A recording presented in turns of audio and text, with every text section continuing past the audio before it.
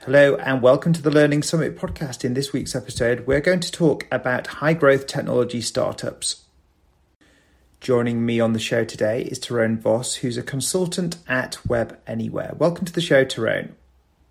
Yeah, good morning, Sean. Thanks for having me on the podcast, and it's great to be here. There are some brands now in the technology sector that weren't around 10 years ago, and they all started as small companies that have scaled up. Airbnb, Instagram, Pinterest, Angry Birds, LinkedIn, Uber, Snapchat, WhatsApp, the list goes on. And when a company is blitz scaling or they're going through strong growth periods, they've got to hire lots of staff over a short period of time. So there's lots of challenges around communication, training, learning, knowledge transfer. And so a tech startup is slightly different to a lot of the traditional businesses that are out there, both in the UK, the US and further afield. Paul Graham, who set up Y Combinator and was the inventor of Gmail, says that a startup is a company designed to grow fast. And he knows that the growth rate should be 5 to 7% per week, whilst exceptional growth is 10% per week. Tyrone, let's kick off the conversation and think about the number of full-time equivalents needed to scale a startup, because they'll have a revenue target and then they'll have a rinse and repeatable business model, which really equates the number of full-time equivalent, perhaps salespeople or customer success staff that they're going to have to hire to hit those revenue goals. And in a startup such as this, it's all about the top line revenue. It's less about the profitability. Indeed, a lot of pressure on those new sales team. They got to fill up that pipeline, get that funnel flowing as quick as possible. And then a little later, start to look into the numbers a little bit better and better understand profitability and how to tweak those metrics. We're going to be talking about how video software can help a startup on its trajectory towards growth. So let's kick off by the hiring process. Tyrone, how can video be used for the screening process and the interview process for hiring managers within a startup? I think the real positive of video is that it's just a far better tool to articulate tone and help a prospective candidate really get their point across a lot better than traditional written word. So some of the ways we're beginning to see people use video to help the recruitment process is getting candidates to essentially send through a quick read through of their CV.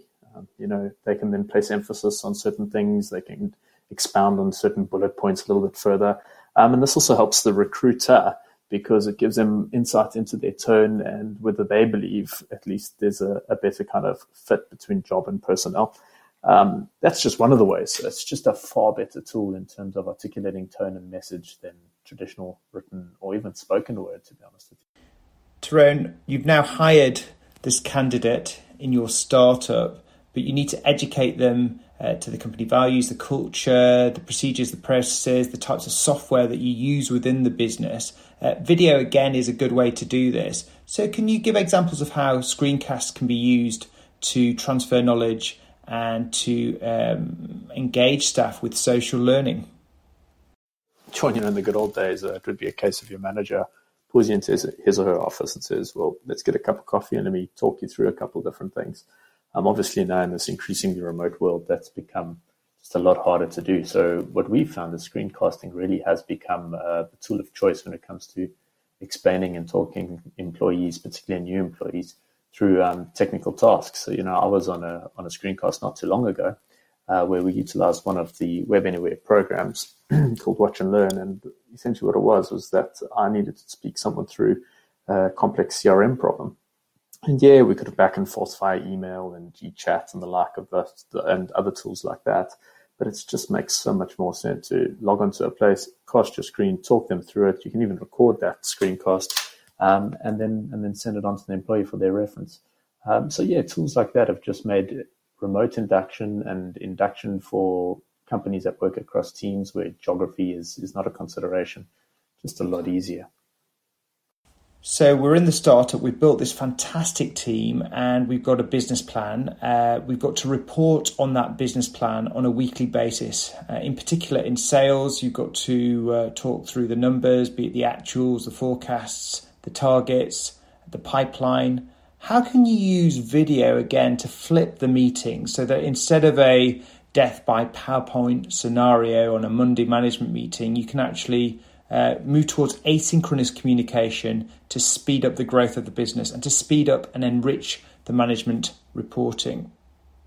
Look, I remember one of the toughest things in sales was trying to get everyone into the room at the same time, and that was in a time when we all worked in a single office. That's just become a hell of a lot harder to do now in a remote world.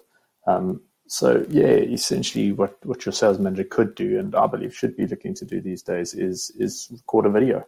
They can then talk through all the kind of intricacies around the pipeline and some of the challenges and what are the top 3 or 4 things we should be focusing on this week. And then post it to a timeline of people who can then view that in their own time asynchronously. It also does, as you mentioned, flip it up a bit. We're all so tired of the hundreds of Zoom meetings we attend every single week. And sometimes your sales manager's update is just another one of those. So why not try something different? Break a little bit of the clutter. Tyrone, it's not just the salespeople in the tech startup, there's the developers, the project managers, and they tend to have a daily stand-up meeting, which quite often is synchronously done through a live video call. But there are asynchronous means of doing this. And that's better for the developers because they want to be getting on with the deep work and they don't want to be interrupted. But of course, management want to know how things are progressing and they want to make sure that alignment is there. So can you give me an example of how asynchronous communication with screencasts, video messaging and voice notes can be used for the daily stand-up meetings when it comes to agile project management?